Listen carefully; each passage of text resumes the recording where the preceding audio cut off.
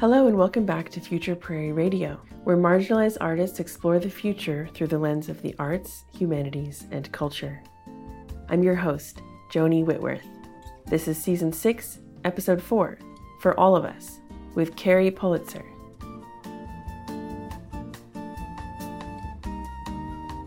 Carrie is a Portland-based jazz pianist, composer, and educator who studied jazz piano, improvisation, and composition at the New England Conservatory of Music. Her composition, Roads Rage, won third prize in the jazz category in the 2005 International Songwriting Competition. She's released 6 albums of music, including Blue in Blue, which featured saxophonist Donnie McCaslin, and was termed a first-rate jazz outing by allaboutjazz.com. Over the past 2 years, she's hosted a Driveway Jazz series to offer a COVID-safe way for the Portland jazz community to still celebrate their local musicians.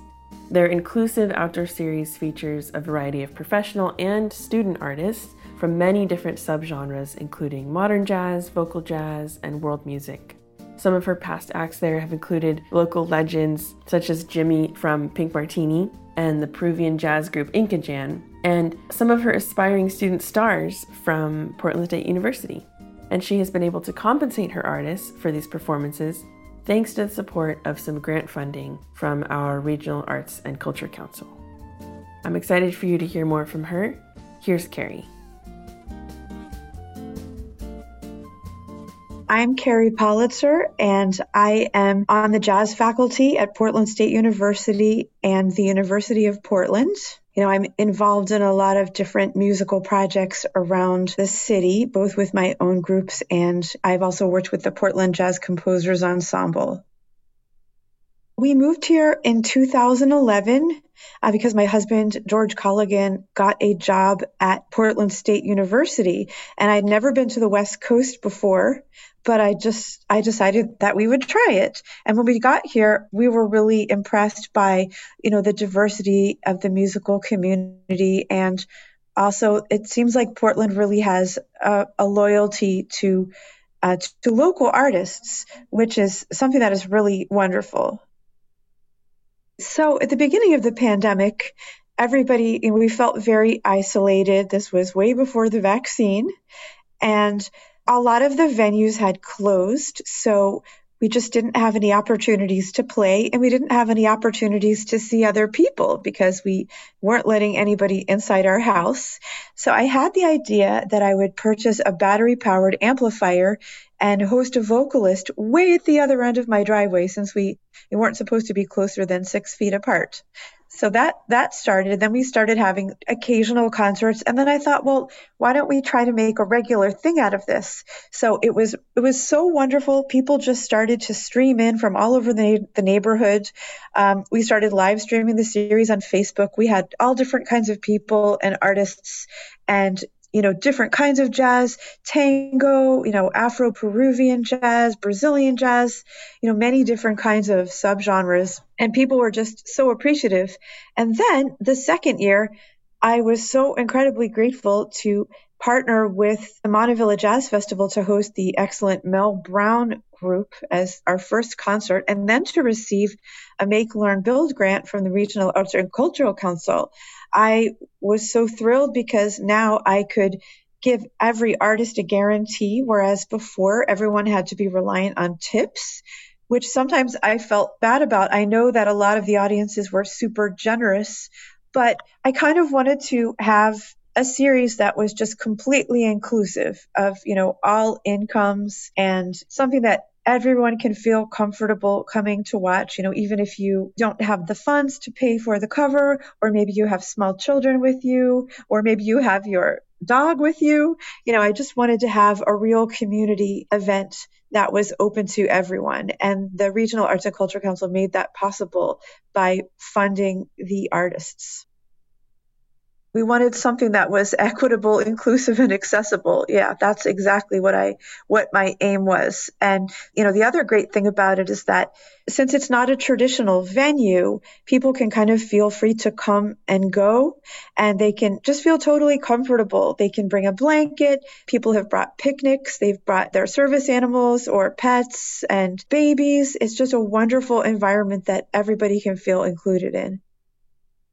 I've just partnered with the Lincoln Street United Methodist Church. When they saw that we were booking all this music, they so generously donated their venue and said, "Can you please book some concerts for our congregation?" And so I just partnered with the PDX Events Action Table to fund that series in a really wonderful kind of an international series that will highlight music from Brazil, music from the Balkans.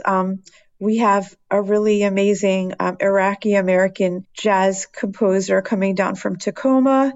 I really like to draw from the wonderful cultural diversity of this region in booking all of these concerts.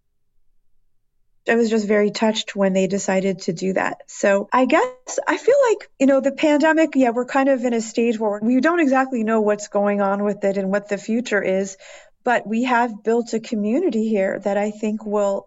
I get emails all the time. When are you going to start again? People are really excited about just the prospect of being able to come back and hear some excellent music right in front of them. People they really want it to start again. They really want it to happen. So I think it's something that we definitely are continuing with this year and hopefully for the future, because it's wonderful to have an accessible environment for a concert. A lot of people, for whatever reason, they still don't feel comfortable in an indoor environment because of the pandemic, or they might not have the funds to, pay $25, $50 for a concert, or they might have small children, and the small children are not going to sit through a whole show. So we have a wonderful thing here where it's basically an hour. That really lends itself to younger attention spans as well. I just like the idea of the all-inclusive concert. As somebody that has two boys, and sometimes it can be very isolating having children because it precludes you from sometimes going out at night or, taking advantage of, some of the wonderful cultural programming that is here in the city. You can't really bring a 7-year-old who's going to run around or a baby that's going to cry. So this is something that is open to everyone.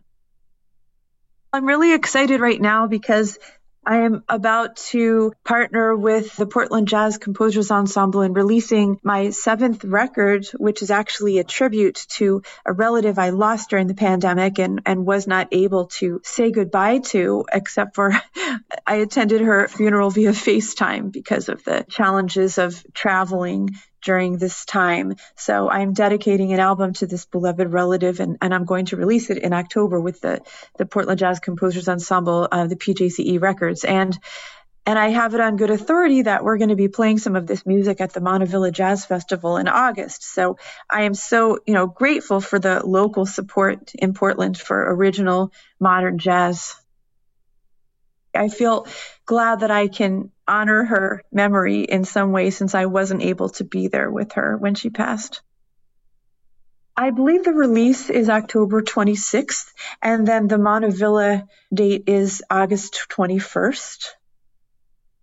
Something that I see that I feel so positive about is the city's respect for the arts and the city's awareness of how important it is. I see that there are some new programs all the time, like the PDX Events Action Table and the Vibrant Spaces. It seems like Portland really understands the importance of the arts for building community, for creating a better city, for all of us, a better environment. And Portland has such a rich history of the arts. I mean, the Alberta Arts District, and there have always been so many wonderful cultural things going on here that seem almost out of proportion to the size of the city. So I feel like that's only continuing to grow and just make a better experience for all of us. This episode was sponsored by Oregon Humanities and the Oregon Community Foundation. Written and produced by me, Joni Whitworth, and edited by Dominic Armstrong. If you have any questions or feedback about the show, please feel free to reach out anytime at futureprairie.com or on social media at futureprairie. And you can see more about Carrie's work at drivewayjazz.com or on Instagram at drivewayjazz.